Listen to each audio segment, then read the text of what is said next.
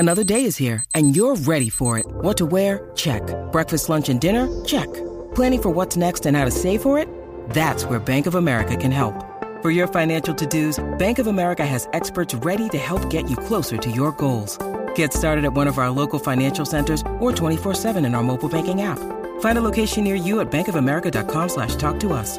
What would you like the power to do? Mobile banking requires downloading the app and is only available for select devices. Message and data rates may apply. Bank of America N.A., member FDIC. When you need mealtime inspiration, it's worth shopping Kroger, where you'll find over 30,000 mouth-watering choices that excite your inner foodie. And no matter what tasty choice you make, you'll enjoy our everyday low prices, plus extra ways to save, like digital coupons worth over $600 each week. You can also save up to $1 off per gallon at the pump with fuel points. More savings and more inspiring flavors make shopping Kroger worth it every time. Kroger, fresh for everyone. Fuel restrictions apply. Manchester's indie rock and roll station, XS Manchester. The XS Manchester Long Player, an iconic album in full with Jim Salverson. XS Manchester. Hello, I'm Jim Salverson, and this is the XS Long Player. Classic albums discussed with the people who made them. I've been looking forward to publishing today's podcast.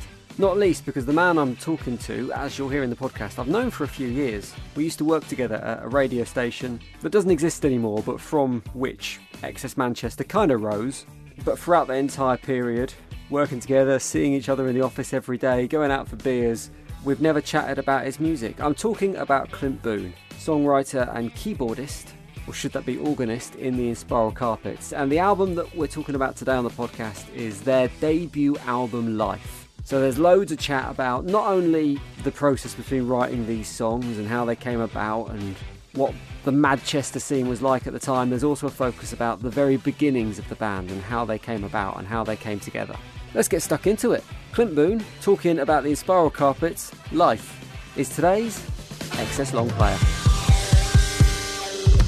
How's it going, Clint? Really good. Getting there now. Busy again, which is nice. Good. It occurred to me before we sat down to do this that I reckon I've known you for about 15 years. Yeah. And I don't think at any point over those 15 years we've ever chatted about your music. We've talked about kids and dogs and shelves, but I don't think we've ever talked about actually the music you made. I'm looking forward to finding out more about the early days of the Inspiral Carpets. Yeah, it's good timing as well because the album that we're going to talk about is actually out tomorrow, isn't it? Well, yeah. Reissued. Out for the second time, yeah.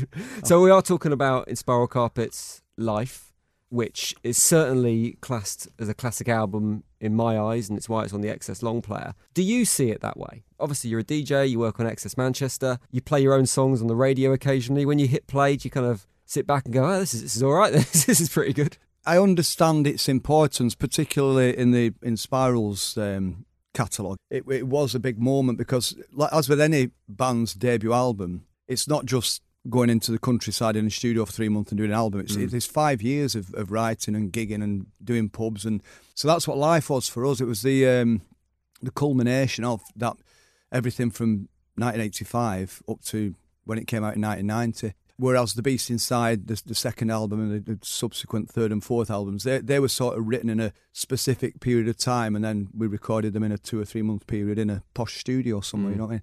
But Life was...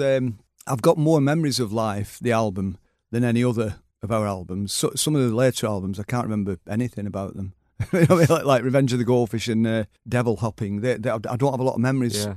But with Life, it's quite vivid memory of it. Not always dead accurate, you know, but it's I do have vivid memories of it. And I think it's because it's such a massive moment in my life, you know what I mean? From being a teenager, I'd wanted to make a record, you know, a single, get a song on a record. And I'd always been obsessed about that idea. But to actually make it to that point where you've made an album with your mates, and by this point we were professional musicians, you know, we got rid of the job, so you do remember it because it's like, you know, whereas a few months earlier or about a year earlier I was driving a van around Ashton-under-Lyne for a living. Suddenly I was getting up every day and going hanging out with my band, writing songs, rehearsing and recording for a living, and it was like just a massive moment in time for me, that. Because you have that longer period being poured into a debut album, like you say, 5 years as opposed to 12 months in the studio, whatever it is, does that mean the album ends up being more authentic, more of a reflection of you and the band than maybe what comes later? I would say so, yeah. And it also captured a lot of that live spirit that we had, because we were a great live band at that point. Well, we were always, we still are, technically, when we do stuff. But yeah, it captured that authenticity of this, slightly rough around the edges garage band that could also do great pop. But the interesting thing with the Life album is there's songs on there and pieces of music on there that when I joined the band in 86, I think it was 86 when I joined, there was little psychedelic refrains, if you like, that we used to use on stage, and there's elements of that on the Life album. And then at the same time, you get this hint of where we're going next, which is massive pop tunes, like This Is How It Feels is on that album. You know, so you've got this like really cheaply recorded garage music album. And we weren't great instrumentalists. I said that with my hand on my heart. We weren't great musicians, really. But on that is this gem, This Is How It Feels to Be Lonely, which is still played, not only on the radio all over the place, but the stadiums are singing it every weekend at football matches, and Sky Sports are using it on cricket games. It's just like that little song in the middle of that crazy album is still a monumental piece of music now, We're going to talk more about This Is How It Feels and some of the other tracks off the album in a little bit. I want to take you back to the early days of the band, though, because you mentioned when you joined, you kind of joined the band pretty late, didn't you? They were an entity, and then you were helping them record, and then you kind of slowly morphed into a member of the band. Yeah. Was that an easy transition to make? And was it then a tricky path to tread? Because you listened to Life as an album, and you're, for want of a better phrase, size 9s are all over it. Like, the keyboard is really prominent. As a musician, you're really prominent in it. As a songwriter, obviously you're really prominent as well. So was it difficult to kind of join the band late and then have that level of impact? It felt really spontaneous, to be honest with you. I mean, the short backstory was that Graham Lambert and Stephen Hall, guitar and vocals respectively, they started a version of the band in 1983. And it was called the Furs at the beginning. They were really into the psychedelic furs. So they called the initial version was the Furs. And then before I joined, there's all sorts of kids coming in and out of the band. This is way before they made any records or did gigs outside of Graham's dad's garage. They used to do gigs in the garage, and the kids off the street would come and watch, you know what I mean? So by the time I met them, it was, I think it was 1985 when they started coming to me to record the demos, because I had a little studio in Ashton-under-Lyne. And I just used to record these cheap 4-track cassette demos for bands. And that's how I met the Inspirals. They came to me as a band that needed the music recording. And I fell in love with it right away. They didn't have keyboards. It was a punk band. It was just, they had quite shouty vocals, really noisy guitar, manic drums. So I started recording them. I did two or three demos, each of 3 or 4 songs. And then by the third time they came in, I'd fallen that much in love with the sound of it, because I knew that, in my mind, if I could play my 60s electric organ with that band, it sounded like the Velvet Underground, because the Velvets were like, they were a dirty punk band, and then they had these cool keys, and so that was what I imagined in my head. And I just had the audacity one night to say to Graham, when he was down, I think they were rehearsing for a gig or something, and I said, what do you think about me jamming with you with this organ, because it'll sound incredible, you know what I mean? And Graham said, yeah, let's try it. So we wheeled the organ into the live room. Craig was sat at his drum kit. He'd only been in the band a couple of weeks. He was only 14 at the time. And I can't remember who was on bass at that point. I think it was Mark Hughes was playing bass. We went through quite a lot of bass players before we found Martin, who became ultimately the bass player. We wheeled this organ in, and there was never any discussion with Craig. We never told him what was going on. He just thought I was jamming with him because it's my studio and I can do what I want. It just sounded great, and that was it. I was in. Was it an instant moment? Was it a proper click? Oh, this is different. This is good. For me, yeah. Right. And it wasn't like, I didn't see the future and think this is going to take us around the world. It wasn't like that. It was like, this excites me a lot, because I was big on psychedelic music and 60s garage music and the Doors and 13th floor elevators. And I was really into my 60s keyboards. And the fact that I'd had this keyboard for a few years and I'd finally found a perfect vehicle for it. I had other keyboards. I could have brought my 80s synths in there, you know what I mean? But this was like, 1966, this thing was built in Italy, the Farfisa Compact Duo. And we brought it in, and that was it. It didn't just change my destiny. It changed the band's direction completely, because nobody else had anything like that. Any other bands in the 80s that were using keyboards or organs were using the Hammond organ, which was, that's like a definitive sort of sound, but mine was completely different. Mine was this really weird electronic, like screechy. But yeah, that sound over the years, I think it's fair to say, it defined the sound of the Inspiral Carpets. Yeah. So we're talking now kind of 85, 86, 87 as this album's coming together before its release in 1990. By the time it comes out in 1990, we're kind of seeing the beginnings of the Manchester scene. We've got the Stone Roses making music, we've got Happy Mondays making music. When you released the album, did you feel like you were part of that movement at the time? Was it a kind of thing of, hey, look, we're doing this thing that's unique to the city, or is that something that comes from being able to reflect back on it 30 years down the line? By the time the album came out, we'd released a string of singles, each one becoming more successful than the last, as the other bands were doing as well. So by the time ours came out in, I think it was March of 1990, wasn't it? It felt very much like we were part of this scene. You know, I think by then, Madchester had been coined, you know, the name Madchester. And we, you know, our album very neatly slotted into that scene, which we were dead happy about. It just meant that everything was going to become... We were already on our journey. We were already going to go to Japan and places like that. We knew it because, you know, John Peel was right behind us, and it's only a matter of time before the major labels come to you. So, is that pure coincidence that sonically it kind of fitted in with what Manchester sounded like? It's funny because when you listen to it, we didn't sound anything like the Manchester bands, you know, and that's one of the things I like about... I think it's that touch of psychedelica that you kind of touch on. It's that kind of is the association, I think. Yeah, that's it. Yeah, it's almost like a spirit thing, isn't it? Like the Roses had that hint of psychedelia. The Mondays did. Yeah. Even James did. You know, James was like a psychedelic folk band to me back then. So, we very much became part of Manchester, and it just meant that, as I said, everything was going to be happening a lot quicker. And it did, you know, within months we were off to see the world, and, you know, people around the world journalists around the world would be saying, tell us about Manchester, so everybody knew, you know, what Manchester was. Yeah. And it really put Manchester on the map in a way that previously only Manchester United had done. Do you know what I'm saying? It's like suddenly they weren't just asking about United, they're asking about the other Manchester bands. And the funny thing is, the amount of times where we'd be doing some interview in South America and the journalists would say, tell us about the other Manchester bands. Do you get on with them? Happy Mondays, Soup Dragons, Primal Scream. You know what I mean? Suddenly it's like all these other like bands that became, I suppose, Britpop, you know, ultimately. A lot of them were like really, you know, thrown into the Manchester category, which was funny. But yeah, it was a great time. You know, it's one of the favourite times of my life, you know, in terms of when I think back to that period, 1990, and our records are getting played on the radio, and you'd walk down the street, you'd hear people playing it out of the bedrooms, you know, along with the Roses album and De La Soul's first album. And it was a great time to be right in the middle of that crazy sort of hurricane of energy and colour. And when I think back to that period in my life, that you know, 1990, 91, it was never raining. In my memories, it didn't rain in Manchester. You know what I mean? It was just always sunshine, and all the kids had coloured clothes on and cool sneakers, and, you know, it's Oldham Street, and just everybody was happy. And it probably wasn't like that, but, you know, in hindsight, that's, you know, my rear view vision of it is that it was a really colourful, warm, and positive time. And the camaraderie between the bands was brilliant, and it still is to this day. It still is. You know, it's a real close community of people, you know, between all them bands, and it's I think that's a real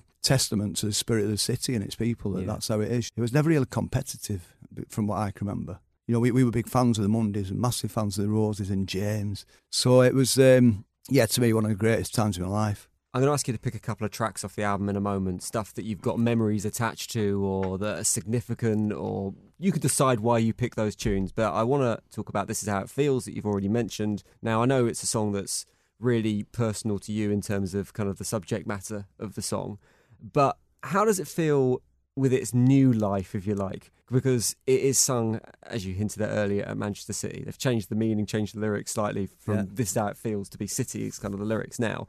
Does that give you kind of mixed emotions that the original meaning's kind of been taken away from it and it's got this new context to it? Or is it just pleasing to see a new generation discovering your music? I see it as a child. It's my eldest child. You know, it's like, it was my baby. I wrote it. It was a very personal thing, you know, a very personal experience that made me write it. And then, you know, it became a hit record, and it opened a lot of doors for me professionally. If it wasn't for that song, I probably wouldn't be sat here now doing this. You know what I mean? And I wouldn't have a radio career. It's opened that many doors over the years. But to see it go off into, you know, the football world and the cricket world, and I've really enjoyed it, even though it's people winding each other up. So it's slightly negative in that respect, isn't it? But it is like that child that's gone off. It's become an adult now and gone off into the world, and it's having its own life, and it doesn't have to ask for my permission to. Is it all right if United fans sing it to wind City up, which is what they used to do, isn't it, 10 years ago? Yeah. And then City claimed it as their own. Yeah. City conquered the world, and they claimed it. And then last I heard, I think Leeds United were using it. Their fans were using it. One of the big Glasgow teams uses it. You know, in the same way, it's fans winding each other up.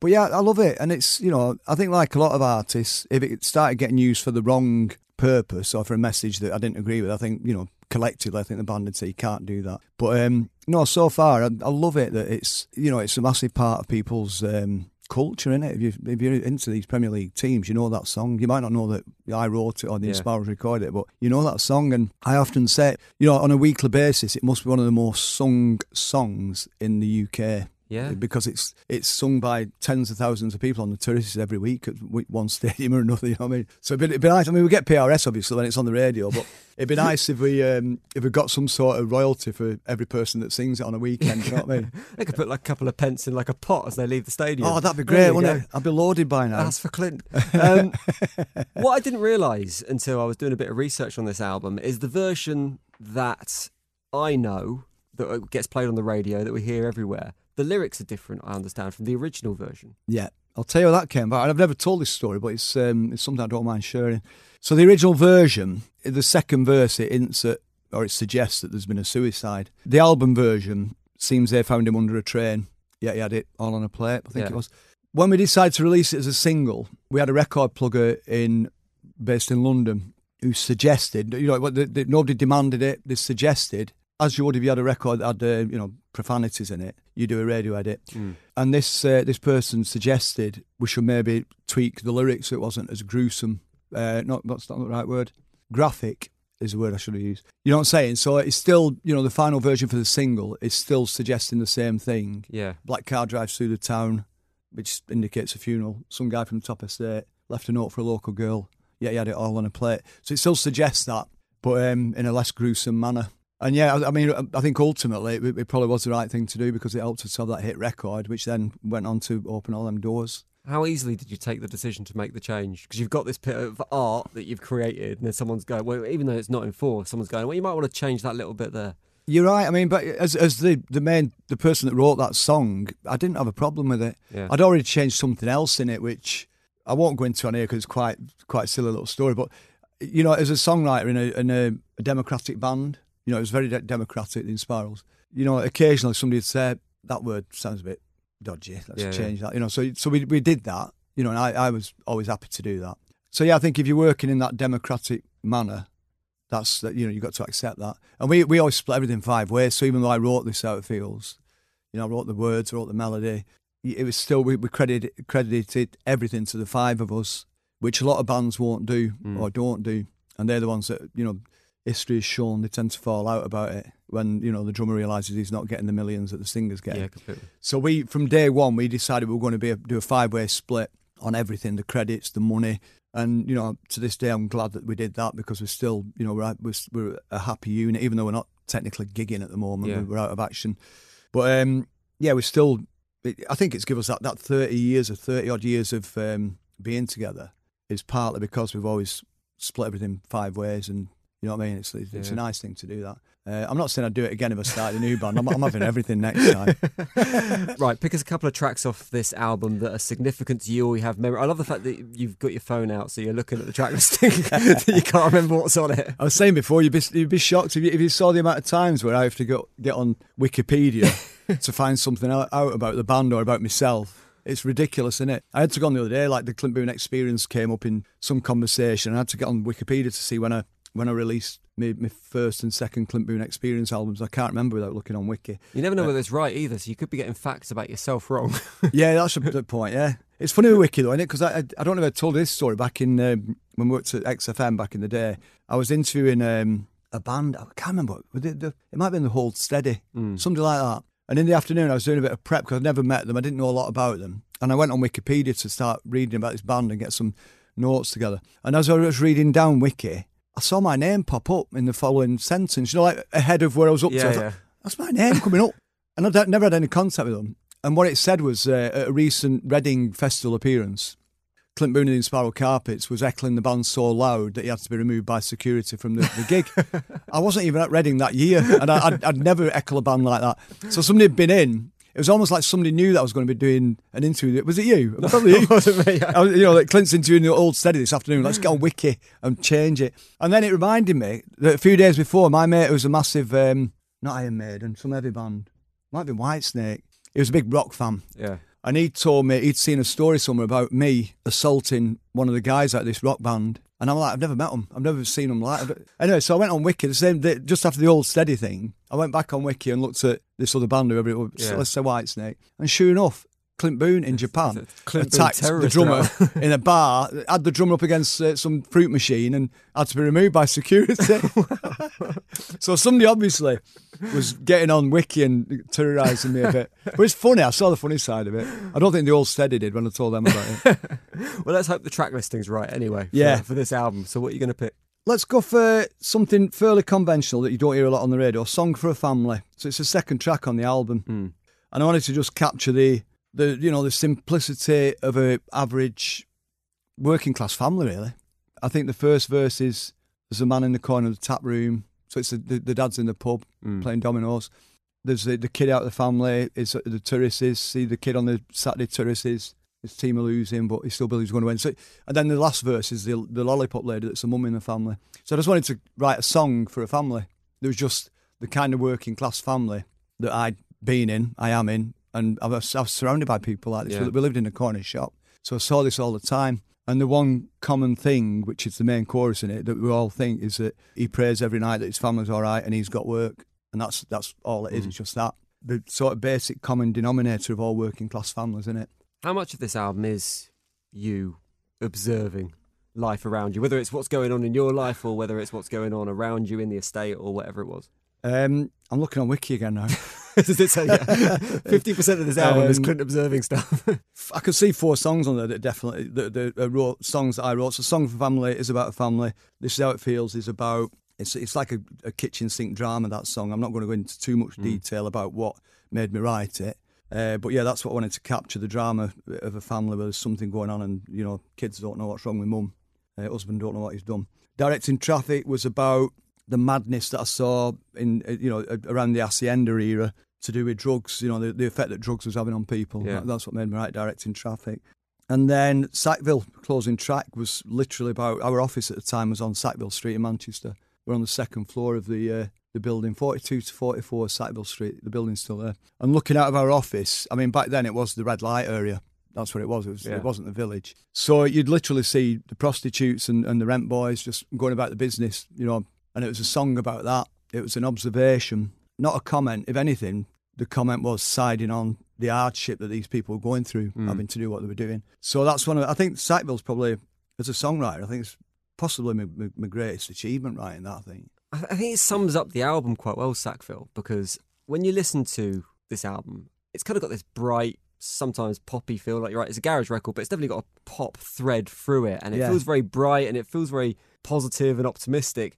But a lot of the subject matters on it are quite dark. Yeah. Were you really conscious of that juxtaposition of going dark subject matters, upbeat song? No, you know what?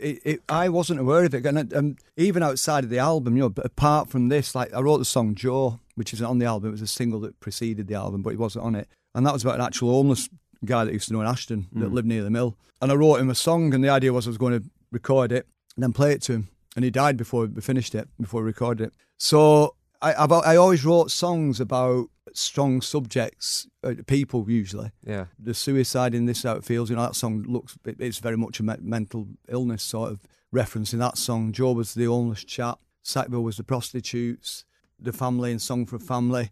And then later on the next album, Beast Inside, writing about in 1990, I went to Washington, D.C. and met the protesters that were outside the White House. Met them one night after a gig. They're all living in tents and protesting against like nuclear arms and all that. And I wrote a song about them, Sleep Well Tonight, which again, I'm very proud of it, you know what I mean? So I think I always wrote, I didn't just write about, I'm lonely, I'm in my bedroom, what am I going to do when I get drunk? It was never like that with me. It was always something very strong that inspired it. And I didn't realise at the time that's what. Was any of that like kind of the young man, like the angry young man side of things, the kind of like, I want to make an impact, I want to put issues right, that kind of thing? No, I'll tell you what it was. I've always seen myself. I've always been into photography. Yeah. And I've always been very visual about, the way I think and the things I do. I'm really into visual arts. And I always saw my role as a songwriter as being a photographer. And I think it's very much in the same style as Guy Garvey. I think he does the same thing. My favourite songwriters are the ones that create pictures just in a simple sentence. So yeah, I think at the time I was just taking photographs, but there weren't little images on glossy paper. These were songs, photographs in songs. That's all it was, really, just observations of what was going on around me at the time. Go on, pick us another track off the album. Let's talk about Memories of You, track 7. So it opens up side 2 if you've got the vinyl version. And this was based around a piece of music which we'd recorded it for the album session. And I think it was going to be pure instrumental. And it's something that it had come from a live jam. We used to do this piece of music, I think, when we started the gigs. And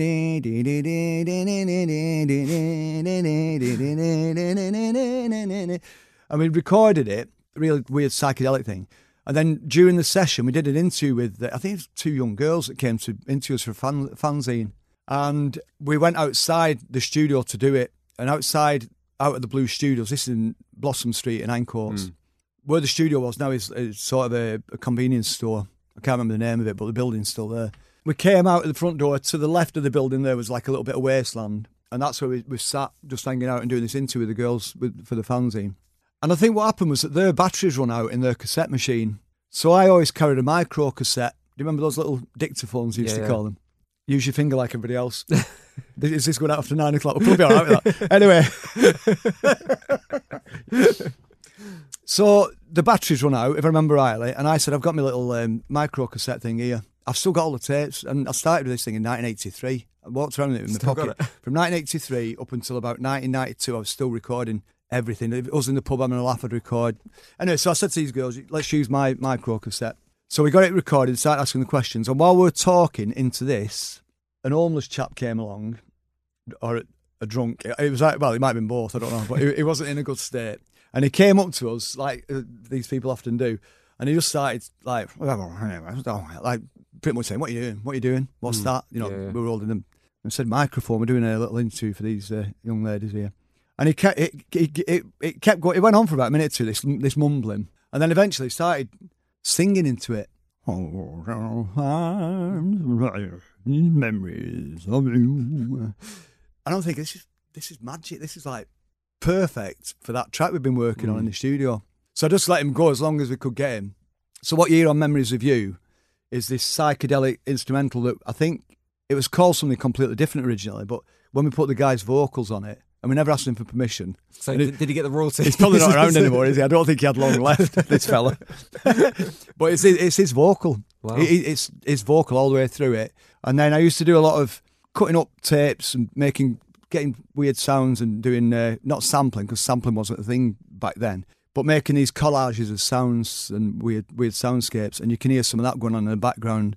Like, you might hear some whales in there. I was always messing around with whale sounds and things like that. But the main vocal is this homeless chap that had a drink and it recorded on Blossom Street in Hindcourt. Wow, great story.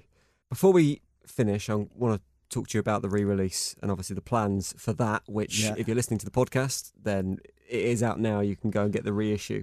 But I want to just finish off this chat about the album by talking about what I guess was the end of the journey for this album, or certainly within its kind of mini life, would have been the GMEX show in Manchester, because that was at the end of the tour from this album, which is one of those gigs that still gets talked about, I think, in Manchester as a bit of a legendary performance at the old exhibition centre. 21,000 people there singing your songs back to you. Yeah. How does that feel as a local lad from up the road in Oldham? You're playing what would have been the biggest venue in Manchester at the time to a packed out crowd, singing your songs when 4 years ago you were kind of just beginning making them. It's funny because it was a massive moment in time for us. I don't think we realised it on the night, because at that point it was August, wasn't it? 21st of July 1990. I only remember that because we called it 21790. We were on fire, like live-wise. We've been gigging. We were just playing. We were at the top of our game at that point. And yeah, it was our hometown gig. It was 11,000 people. Okay. Yeah, that was the maximum capacity back then. I did on 10,000. Yeah, no, I don't mind. You can do that if you want. In fact, let's use your version. Our support band was the Lars. they were a band that they weren't as successful as they became or as well known, but we'd fallen in love with their early demos that we'd heard, so we got them to support us, which, you know, we were just in awe of the Lars. And it was the first gig, I think, that my mum and dad came to. So my mum and dad had seen me, you know, writing songs in my bedroom in their house, because that's where I was living at the time.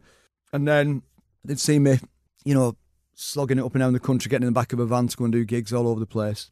And I think their first time seeing us live was at GMEX. Right.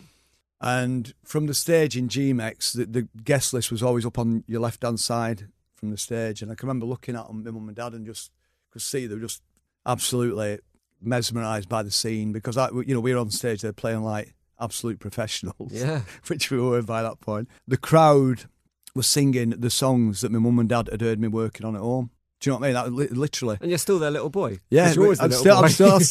still am. But yeah, so it was a massive moment for us.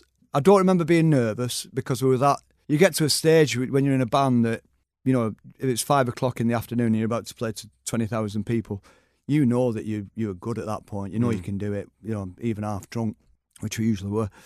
Yeah, I don't remember being nervous. I remember being just really happy and content, thinking my life's going to be a lot better than I thought it was, because of, you know, what's happening here. I remember Dave Booth, the famous DJ who sadly passed away not long ago. I remember he came up to us after the gig at GMEX, and it's a line that we still talk about in the Inspirals. He said to us, "You'll never starve." You know what I mean? It's like, I probably won't now. I nearly have done a couple of times, but I've always had Dave's voice in my head reminding me, just, you'll never starve. But yeah, what a great compliment. Yeah, but yeah, a top moment for me, and it was the end of that chapter, as you said.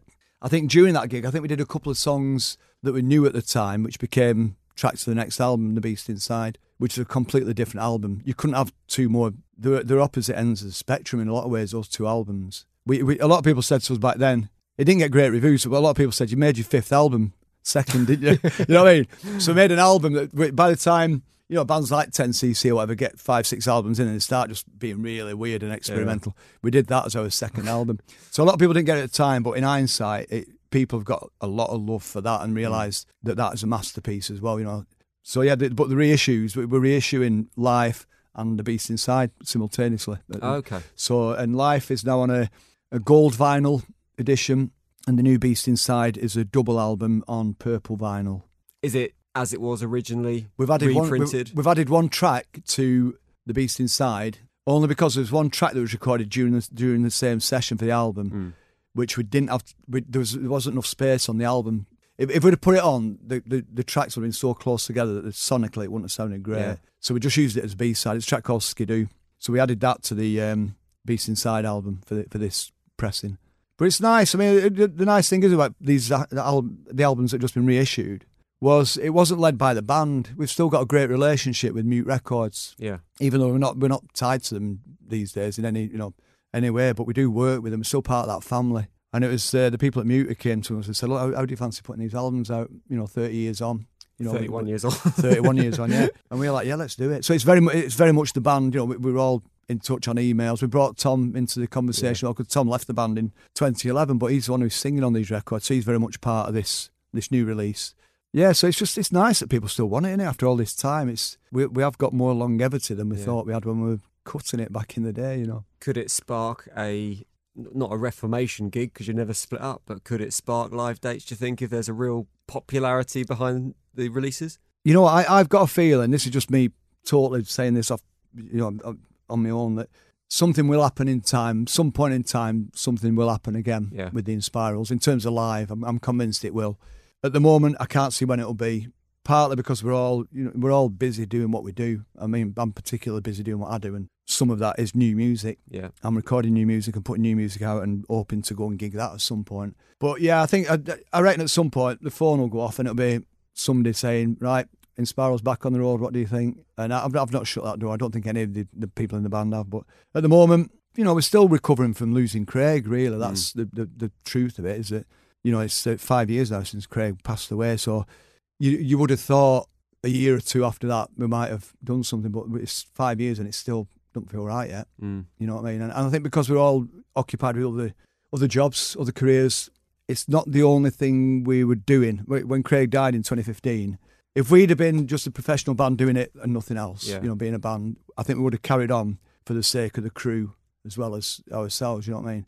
But no, it was, I said this in 2015 and 2014, it was like, because we all had other jobs. If you remember, I was doing a radio show from different parts of the country, like before sound checks and stuff like that. Yeah, I think it was at that point, it was like the greatest hobby that anybody's ever had. It's like outside of work, we've got this band called The Inspirals. Yeah, We put our 5th album out in 2014, I think it was, and we were travelling the world, and it was just our hobby, because I was a radio presenter and Graham was working for SJM. Stephen had a job working for in Manchester, and it was just like this. It was like having a really fancy vintage car in your garage, and then every couple of years we bring it out and show it off, and that's what The Inspirals was until we stopped gigging in 2015. I'm sure at some point we'll get it out, 'cause it's still in there, isn't it? Still in the garage. Sounds like a never say never / watch this space / other. Yeah, totally. Yeah, that's it. I think it'd be easy to say. It'd be easy for any one of us to say, "No, it's not going to happen." Yeah. But nobody's said that, and I'm not saying that.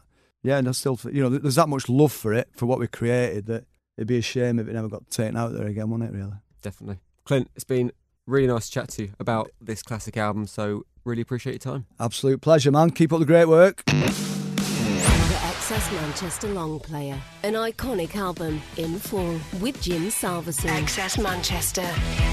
Unami! That's it for today's Excess Long Player. Cheers for your ears. Appreciate your time listening to this podcast. It was a good one, wasn't it? There's loads more in this series for you to check out. If this is the first Excess Long Player you've ever listened to, there's loads of different conversations with loads of different people, probably about your favourite artists. Sticking with the Manchester thing for the time being, there are conversations with Twisted Wheel, Blossoms, Cortinas, Happy Mondays, Badly Drawn Boy, Liam Frost. There's loads of music based in this amazing city featuring on this show. So spin back in the episodes, have a listen to some of the previously released podcasts, and if you like them, make sure you follow for more, because there's some good ones coming. Also, as every podcast says, like and review. Drop us a 5 stars in Apple Podcasts or wherever it is you're listening. Not only is it a lovely little ego boost for me, but it also helps the show grow. And I'll see you next time for another classic album on the Excess Long Player. Manchester's indie rock and roll station, Excess Manchester.